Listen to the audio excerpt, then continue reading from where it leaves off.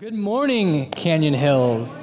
Welcome. If this is your first time visiting us, my name is Matt, and I'm one of the pastors here at Canyon Hills Fringe Church, and it's just great to be with each and every one of you, and I get the distinguished honor and privilege of sharing this morning's message with you as we kick off our brand new series called Upstream. And I want to do so by starting off by asking you a question. I want you to real quick think back to the first time that you became a Christian, or when you first became a Christian. Some of you that may be like a couple weeks ago, maybe some of you it's a couple months, a couple years, generation, a lifetime ago, whatever it may be. I want you to think back to when you first became a Christian. And now answer this question. How many of you feel that the world and the culture that existed when you first became a Christian no longer exists today? Raise your hand. All right, amen, yes. I think a lot of us in this room could agree on the fact that our world and our culture is radically and rapidly changing every single day. And we can sit here as Christians and debate until we're blue in the face about when we saw this shift away from Christianity in the West, but what we all can agree upon is that we today are witnesses to one of the most massive shifts away from the cultural consensus that we've ever had in our lifetimes, or even several generations ago. And the response and the question then becomes, how do we as Christians approach this? How do we respond when the culture and society and the world around us is changing every day? How do we keep our Christian values? How do we respond when we begin attacked? How do we respond when culture starts to tell us how we should live as Christians and what is right and what is wrong? What's the response to that? What do you do when the world that you once grew up in is fading right before your eyes? What do you do when the culture and society no longer shares your values? No longer really pays much attention to you, or even thinks that you have anything worthwhile to offer to this world, or even to the culture? How do we respond as a Christian? And so what we're going to do over the next 6 weeks as we start this brand new series called Upstream is try to tackle that question. And we're calling it Upstream because sometimes we just feel like we're swimming upstream against the current of our culture. And it's tiring, it's hard, it's painstaking work, it's frustrating, but it can be done. And so we're going to take a look at how to remain a Christian, how to hold true to our values when the culture is changing around us. We're going to look at things like identity and authenticity and wisdom and confidence and compassion. Today, I get to take it from the more broader sense to really ask this fundamental question or answer this fundamental question of how as Christians do we respond to a culture that seems to be out to get us? How do we best represent Christ in the world that exists here and today? And I think that there's 5 different responses that we can have as Christians when we see the culture around us. 3 of them being not so good, and 2 of them being ideal, what we should do. And as I work through these 5 points this morning, I just challenge you and I encourage you to think and ask yourself the question, which one of these is most like my response? When I look at the culture, when I look at things changing around me every single day, which one of these responses do I relate the most to? And then what can I learn from what's being said? It's pretty crazy when we start to look at it. So one of our first responses that we see from Christians in response to the culture changing around us is to be oblivious to the culture around us. Some of us are oblivious to the culture around us. Actually, first service, somebody said, I think there might be a better word for this, and it would be apathetic. So you're not really oblivious, but you really just don't care what's happening around you. But the idea behind this and this response is that you just kind of go to church and do your own thing. There are churches all across America, believe it or not, who are oblivious to culture. You can walk in the doors and you wouldn't know if it's 2020, 1920, or 1620 for that matter. You go in, it just looks outdated, it's run down, there's paint peeling off the walls, it's not really culturally relevant, it just feels weird, it smells weird when you walk inside, it's just wrong, it's just gross.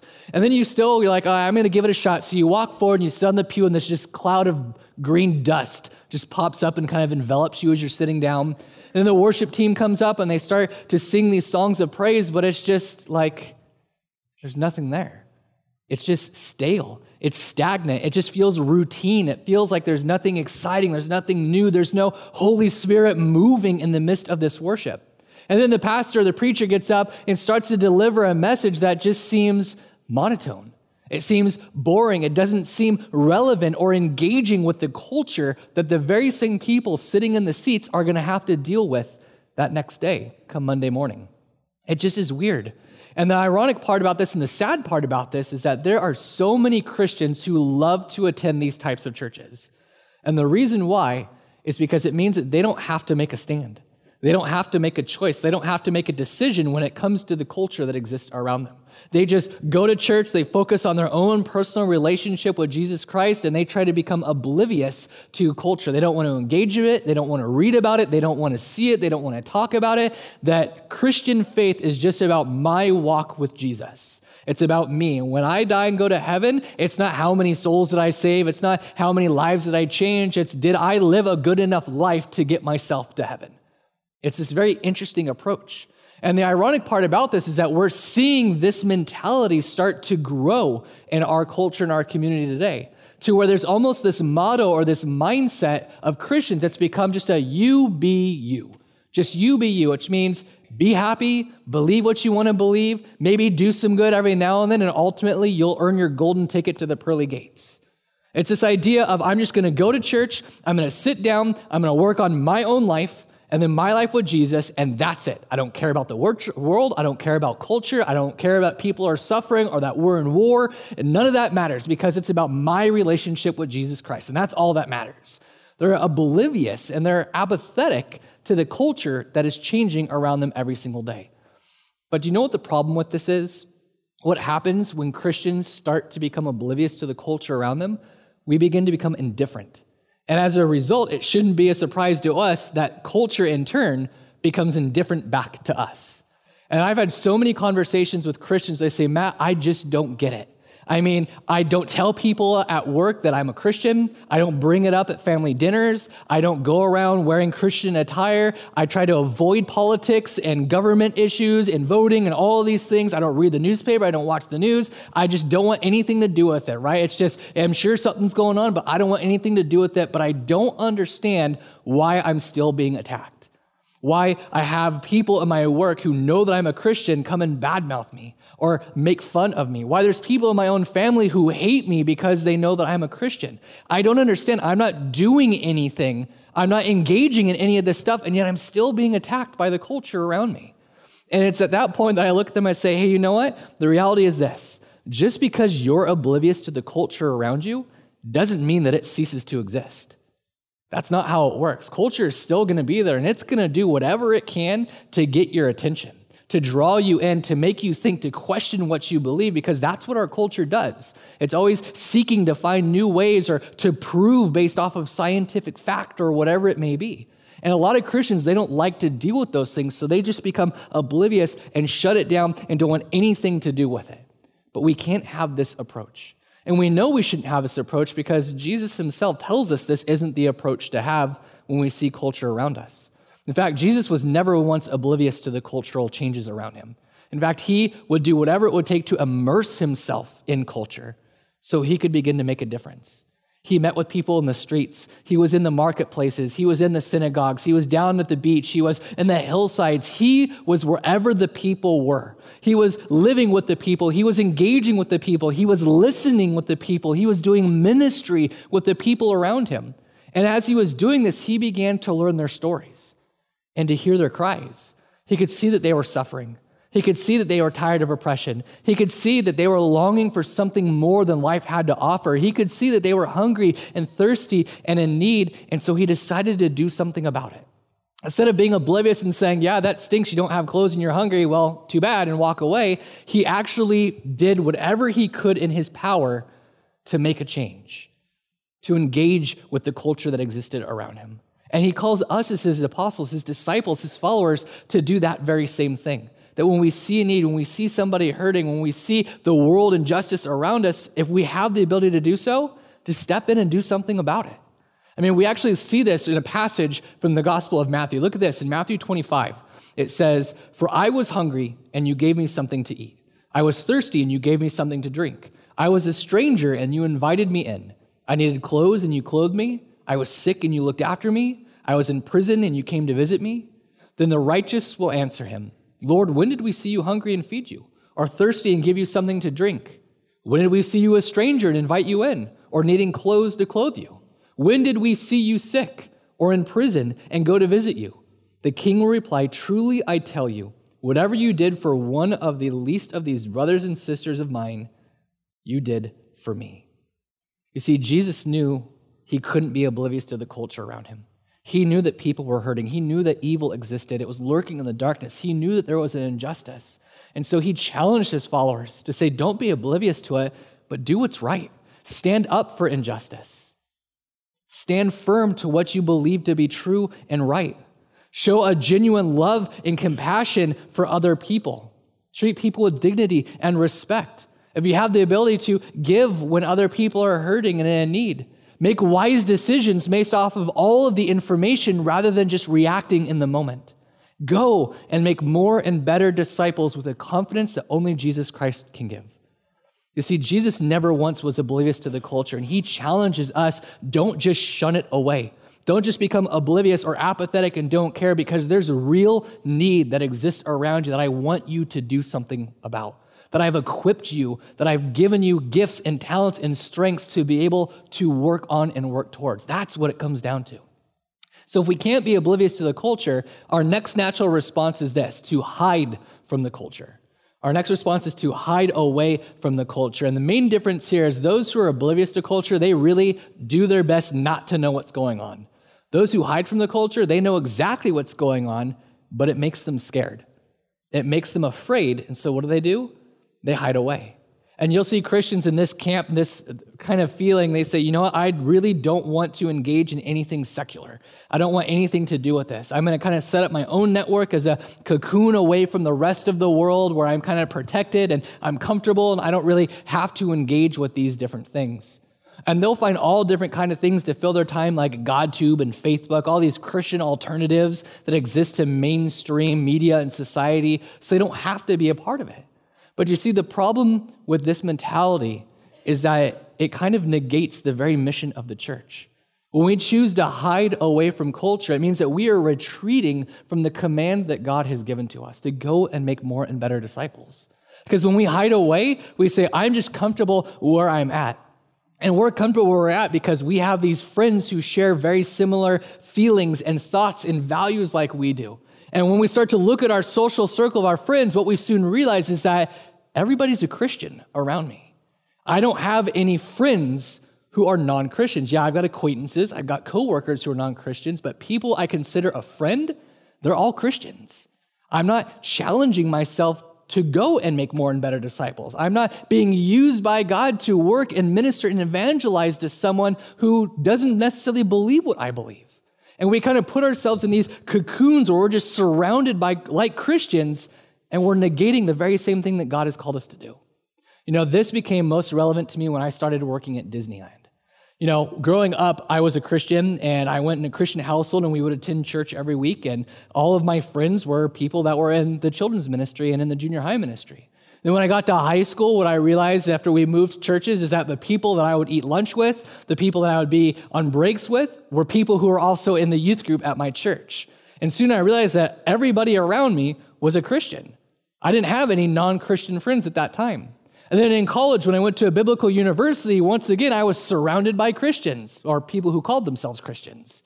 I was always around a Christian environment. And it wasn't until I started working at Disney that I had this eye-opening culture shock reality that there are so many non-Christians out there. But there's also some very beautiful, wonderful, amazing people who are non-Christians. And what I started to realize is I started to work and engage with people and get to know with people, hear their stories in their life. I realized that I was a hider, that I intentionally tried to hide away. I wouldn't tell people that I was a Christian. I wouldn't tell people that I would go to church. I wouldn't talk about my faith. I wouldn't talk about religion or try to share what God's doing in my life with people because I was afraid. I was afraid that somebody would ask me questions. Somebody would ask me to try to evangelize to them or to win them over. Or even worse, somebody would start asking me questions about what I believe and why I believe, and I would be religion shamed because I didn't know it. And so it was easier for me to hide away than to stand firm in what I knew was true and what was bold. It was easier to hide. But what I came to find out is that you can't hide anything at Disneyland. The mouse always finds you. It's crazy. You know, they say that Disneyland is like high school drama, but a little bit more goofy. It's weird, right? It's just, that's the dynamic that exists there. And as I started to move up the ranks in leadership, I realized I couldn't just hide away. I had to be engaging with people. I had to get to know people a little bit more. And as I started to get to know people and invest in their life, soon I realized that they started to invest back in me. And genuine, real friendships started to grow with people that didn't share the same beliefs, didn't share the same values as I did. And we would have some amazing conversations all over religion, faith, politics, whatever it may be, but it didn't make a difference because we were friends. At the end of the day, it wasn't, oh, I hate you because you believe this. It was a mutual respect for each other and what they believed. And it was really impactful for me to see this. And soon, as I started to build these friendships up, I would get invited to parties. And Disneyland parties they're off the hook, right? There's all kinds of stuff that goes on in Disneyland parties, but I would always say no. I don't want to go because once again, I'm going to hide away. That's not my scene. I don't want to be a part of that. I don't want to inject myself or subject myself to that. I just don't want anything to do with it. And soon I realized that people who I call friends started to not be my friend. And people who originally were inviting me places to do things with them were stopping inviting me places to do things with them. And as I started to ask questions why and started to hear the rumors and the mumblings behind my back, it was that, oh, that guy's a Christian. He doesn't do any of this stuff. He's too good to hang out with the rest of us. And that was hard for me to hear, that I had set an image of Christ in my working environment, that as a Christian, I am better. I'm an elitist, that I'm too good for the people around me. That was hard to hear. And now looking back upon it, I wish that I had engaged in those parties. I had gone into them because it would have given me an opportunity to preach, to share my faith, to say, hey, look, you're trying to fill your life with drugs and alcohol, sex, whatever it may be, but there's such a better way. These things are just temporary feelings that are going to be gone tomorrow. But if you want true power, if you want true life, something that truly fills you up inside, I can tell you what that is. And I'd love to share with you about that. But I was a chicken. And I hid away and I decided not to do it because it was easier for me not to say that I was a Christian than to stand by what I believe. And the sad point is this. I now have lost so many people that I would consider close friends due to drugs, alcohol, and stupid decisions that I met while working at Disney. People who have died that I will never get the opportunity to speak to again.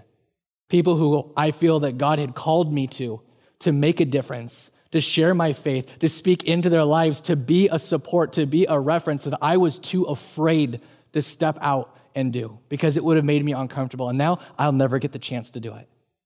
And so I encourage you, I plead with you, there are people in your workplaces, in your neighborhoods, even in your own families who are desperate to hear the word of God, who are searching for an alternative to life, something better, something greater, who are suffering, who are tired of oppression, who are hungry and thirsty and need that God is calling us to, that God has equipped you to speak to. Don't let it pass you by. Engage with them because tomorrow is not promised. And you have this one moment, this opportunity to be the Christian that God has called you to be. By the way, has any of you found me in this picture? Some of you have been probably searching the whole entire time, completely oblivious to everything that I just said. It's like, I'm still looking for him. If you haven't found me, I'm right here. Once again, hiding away in the crack of the rock, right? That makes my point so evident and clear. But you see, a lot of us, we can't really hide away. God has never called us to hide. In fact, Jesus had multiple opportunities to hide. In fact, there are times he should have hidden. The best example, I think, is when he was in the garden at the very last moments of his life, right? He knew that culture was coming for him.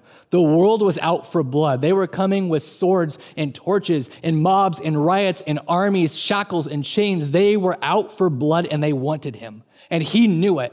He had the perfect opportunity to hide, to run away, to escape, but he chose to do something different. Look what it says in the Gospel of John. Now, Judas, who betrayed him, knew the place because Jesus often met there with his disciples. So Judas came to the garden, guiding a detachment of soldiers and some officials from the chief priests and the Pharisees. They were carrying torches, lanterns, and weapons. Jesus, knowing all that was going to happen to him, went out and asked them, "Who is it you want?" "Jesus of Nazareth," they replied. "I am he," Jesus said. And when Jesus said, "I am he," they drew back and fell to the ground. Again, he asked them, "Who is it you want?" "Jesus of Nazareth," they said. And Jesus answered, "I told you that I am he. If you are looking for me, let these men go." See, Jesus had the perfect opportunity to run and hide. He knew what was awaiting for him, and yet he still went with boldness and confidence and said, look, you're looking for me? I'm not ashamed of who I am. I'm going to be real. This is who I am. If you want me, I'm here. And that's the same thing he's calling us to do, that we cannot be ashamed of the fact that we are a Christian. This culture, this world is trying so hard to make us feel guilty, to make us feel bad that we are Christians. But God says, no, there is such a confidence that I'm instilling in you that you need to be bold. You need to be firm. You need to stand up for what's right and say, I am proud to be a Christian because I have a love. I have something in my life that far surpasses anything else this world could ever offer me, and I'm going to stop hiding. I'm going to make the most of this opportunity rather than retreating away and just perpetuating the stereotype of Christians. It's time that we be bold and step up rather than living this complacent Christian lifestyle that a lot of us are in, where it's just easier to hide away. So if you're not oblivious, if you don't want to hide away, the third thing that it usually escalates to is to slam the culture around you. Our third response is to slam the culture around you. And unfortunately, this response is becoming more prominent and more prevalent in the last couple generations and decades, perhaps reaching its pinnacle, its point, when the United States Supreme Court legalized same-sex marriage. It was very difficult, and as a result of that, we've now seen Christians get up in arms, get on the defensive, and go on the attack against government, against political leaders, against neighbors and relatives and friends and coworkers based off of what they believe and where they stand. And they go to platforms such as Facebook and Instagram and YouTube and blogs, and they just make these movies and posts and videos just shaming and slamming the culture that exists around us, saying, how dare you have a different value than I do? That what you're doing is wrong, what I'm doing is the right way to do it. And what always amazes me in these responses is the fact that somewhere in our mind, we have this expectation that non-Christians should behave like Christians when they aren't even a Christian. It just doesn't make sense to me. And because we have this mentality, we start to judge people and say, you know what, your views are whack. They're way different. I don't understand them. I don't agree with them. So I'm going to be very vocal. I'm going to be very verbal. I'm going to go up in arms. I'm going to slam what you have to believe because it's wrong. But aren't we as Christians facing the same thing from our culture? Isn't that what we are terrified the culture is going to do to us? Say, man, you have a different viewpoint as a Christian. Your way is wrong. The rest of the world's on this train, so you need to get your act right. And then we get all indignant and say, hey, well, that's not right. How dare you do that to me? Your way is wrong. It's just this back and forth battle where you're slamming each other. But that's not the right response. That's not the right response. That's not what God has called us to do on earth at all, especially when it comes to judging our neighbor. I think we forget what's said in the book of James. Look at this. It says, there's only one lawgiver and judge, one who is able to save and destroy. But you, who are you to judge your neighbor? That's what it comes down to. And this is hard for a lot of us to hear. This is hard for a lot of us to swallow because maybe we find ourselves in that response where we love to slam the culture around us. We don't care whatever it means. We have a hard time, but we need to stop slamming non-Christians for being a non-Christian. Instead, start to teach them the truth of the gospel, to show them love in the world that is really just showing hate in return, to break the stereotype of Christians, to do whatever we can. Like, the point is this: if you want to continue to be ineffective in reaching out to the non-Christians, continue to judge people. But if you want to be the Christian that God has called you to be, one of boldness and confidence and integrity and authenticity and wisdom, we need to start loving on our neighbors rather than hating them, a kind of love that God has shown to us. And for those of us who are really intent on slamming the government because they've got a different viewpoint or a different cultural standpoint than we do, I think there's something we need to recognize. Having a government that doesn't share our viewpoint as Christians line for line actually puts us in really good company, puts us in the company of the earliest church. And you look at the example of Jesus. Jesus was in front of the government all the time, but never once did he ask the government to change. The people even came up to him and said, God, we want your government established here on earth. And he always responded, my kingdom isn't of this earth. And Paul was continually in front of the Roman officials, but he never once asked them to change the laws. Instead, he said, I want you to have a personal encounter with Jesus, with God, so he can begin to change your heart. And then when he was arrested, when he was tortured, tried, thrown in prison, ultimately put to death, never once did he ask to be released. Instead, what did he do? He wrote letters saying, man, my God loves me so much. I am so thankful. I am so grateful that God has placed me in this situation right here, right now, even though I'm suffering, because it's given me the opportunity to reach a group of people I never would have had the opportunity to do. How crazy to have that kind of viewpoint, to have that standard. What we learn from that, from Jesus and God, is that our hope isn't found in the government. Our hope is found in God. And we need to get to a place where we are relying upon God to make the change and being faithful to being his hands and feet and trying to do our best to help with that, but ultimately asking God to intervene, asking God and being faithful to pray and say, God, we need your help right now. We need you to start changing our world for the better. And yeah, as a result of that, some of us may suffer. But let me tell you this, our suffering today as Americans is far less radical as suffering is around the rest of the world. I mean, even in the United States, we have a government that protects our freedom to assemble. We have a government that gives us the ability to have disagreements and not see eye to eye with people. We even get some tax incentives for being charitable. We don't really have it that bad when we think about it.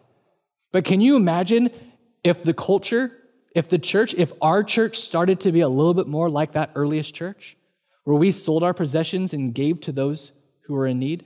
When we started to look at each other not with hatred and malice, but with dignity and respect and love, where we started to truly love our husbands and wives with a biblical type of love rather than what the world thinks and defines love is, that we would be willing to sacrifice our homes, our cars, our possessions, our families, our lives, because we're bold enough to say that we belong to something greater, that we belong to Jesus Christ. Can you imagine what the world would look like? How radically different this place would be? There would be a revolution like we haven't seen in years, 2 millennia. And the government would take notice and say, man, there is something different about this group of people, something we need to learn from this group of people. You see, we have the ability to come alongside of God and to pray and work and be his hands and feet, but we can't do it if we're oblivious. We can't do it if we're hiding away. We can't do it if we're always slamming the culture that exists around us. So what do? What is our response as Christians to a culture that's rapidly changing around us? Well, first point is this, to embrace the culture around us. To embrace the culture around us. And of all the responses we've talked about so far, this one is the most encouraging to me. And ironically, no pun intended, it's the one that I try to embrace in my own life.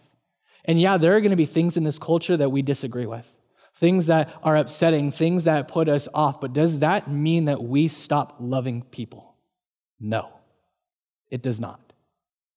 Absolutely not. It's the furthest thing that we should be doing. And in an age when we're seeing the church and we're seeing Christians push people away because maybe they're different, maybe they think differently, they feel differently, maybe they're not like us, the missions field has become ripe for Christians to show a true type of love to their neighbor that they've never seen before. A type of love that Jesus has called us to. A type of love that far surpasses any hate and the stereotype that the world is trying so hard to show us in this life. And it's crazy when we think about this. Now, does this mean that we have to embrace everything that they believe or agree with where they stand on things? No, not at all. But I want you to think about this. The church in America right now is in a very unique position to offer one of the most amazing countercultural viewpoints on some of our culture's biggest key issues. Things like sexuality and family and drugs and finances and basic disciplines like self-centeredness, self-control, and forgiveness. What I mean by this is this: we live in a world that has this mentality that sex is anything that you want it to be. But Christianity steps in and says, look, sex isn't about the what, sex places value in the who. And if you have value in the who, it changes the what and the how. That's a radically different viewpoint that the church can come alongside and help people see and make it more meaningful.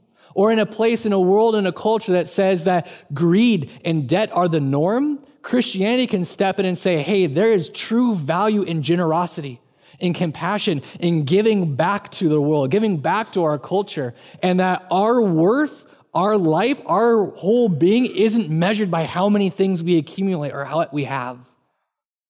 How crazy is that? And Christianity can start to teach young families how not to go into debt, how to live a better life, how to save, things that are deeply biblical. Or in a world that says that families, it's okay for them to fragment and break apart before our very eyes, Christianity comes along and says, let us help support you. Let us give counseling to the kids. Let us give resources, lend aid, lend support, lend an ear, be there for those who are struggling and don't know what to do with their marriages. Let's change the way that family is viewed. Do you guys see the pattern here? If we truly step into this embracing response, it means that we're willing to get into culture. We're willing to immerse ourselves in culture, to see a need and to begin to do something about it, to come alongside somebody in a loving manner. And you know what? In this post-Christian society culture, it's not the fact that people are rejecting Christianity, it's the fact that people don't understand Christianity. It's because they've never been given the chance to understand it. Nobody's ever come alongside of them in a loving and generous manner to teach them. Rather, it's just pointing fingers and hatred towards them. And what you'll find out, what I found out at Disneyland, is that people, even non-Christians, are really willing to listen. They're willing to hear that maybe there is an alternative. Maybe there is something better that exists out there, but they'll only listen if it comes from a viewpoint of love and not a viewpoint of condemnation and judgment. They want to know. Just like Jesus says, there's people who are longing for something more. The same thing is true in our culture today. They're longing for something more, and it's time for us as Christians to rise up with confidence and say, hey, let me point you to Jesus, because he can sustain. He can fill you up. He can give you everything that you need, and he can help you in your time of need. And how we do that, how we really do that is our last response, and that's to reach the culture around us. To reach the culture around us. See, the culture around us isn't the only culture. Our church is even a culture. And I have two different viewpoints on this. I think that as a culture, we can either be a barrier to society or we can be a bridge to society. And there's so many of us who have this mentality that, you know what, I'm going to have this barrier up, that culture is bad, that we're this exclusive group of Christians, and if you want to believe what we believe, if you want to know Jesus, then you've got to come into this building to understand him, to receive him, to do all of these things, to be saved by Jesus. But we miss out once again on the mission of Jesus to go, to make more and better disciples of Jesus, to be a bridge, to be an extension of his hands and feet, meaning go into the culture, go into your communities, go into your workplaces, and start to share the truth of the gospel with people. That instead of having them come here, to physically go and do what Jesus has called us to do. And what does that look like? That means that we start to understand culture. You see, the point is this, is that you will never truly begin to make a difference, make an impact, unless you understand the culture that exists around you. Unless you're willing to love the culture that exists around you. If you're so shut off to it, you're never going to reach the unreached people, the unchurched people. But if you are willing to maybe break that barrier down, to be a bridge, you're going to find people are open and people are longing for something deeper in this world. Something far greater than anything they could ever possibly experience. And they want to engage. They want to figure out how can we adapt culture into what we believe. And there's a couple easy ways to do that. First, I think about worship, right? Music is one of the largest still growing industries in the entire world. People love music. It speaks to their souls. They sing it in their cars. They're singing it at work when there's even no music playing. It's always running through their heads. It's this way that people connect to something bigger than themselves. What if we were to truly tap into that as Christians? If that means that we've got these cool fancy lights or moving backgrounds or fog, and we've got this music that's pop, it's hip, it's relatable, and maybe it's a little bit loud, but it makes you feel something inside, that's where God can continue to move. Because for some people, that's the only way that they'll experience Christ in their life.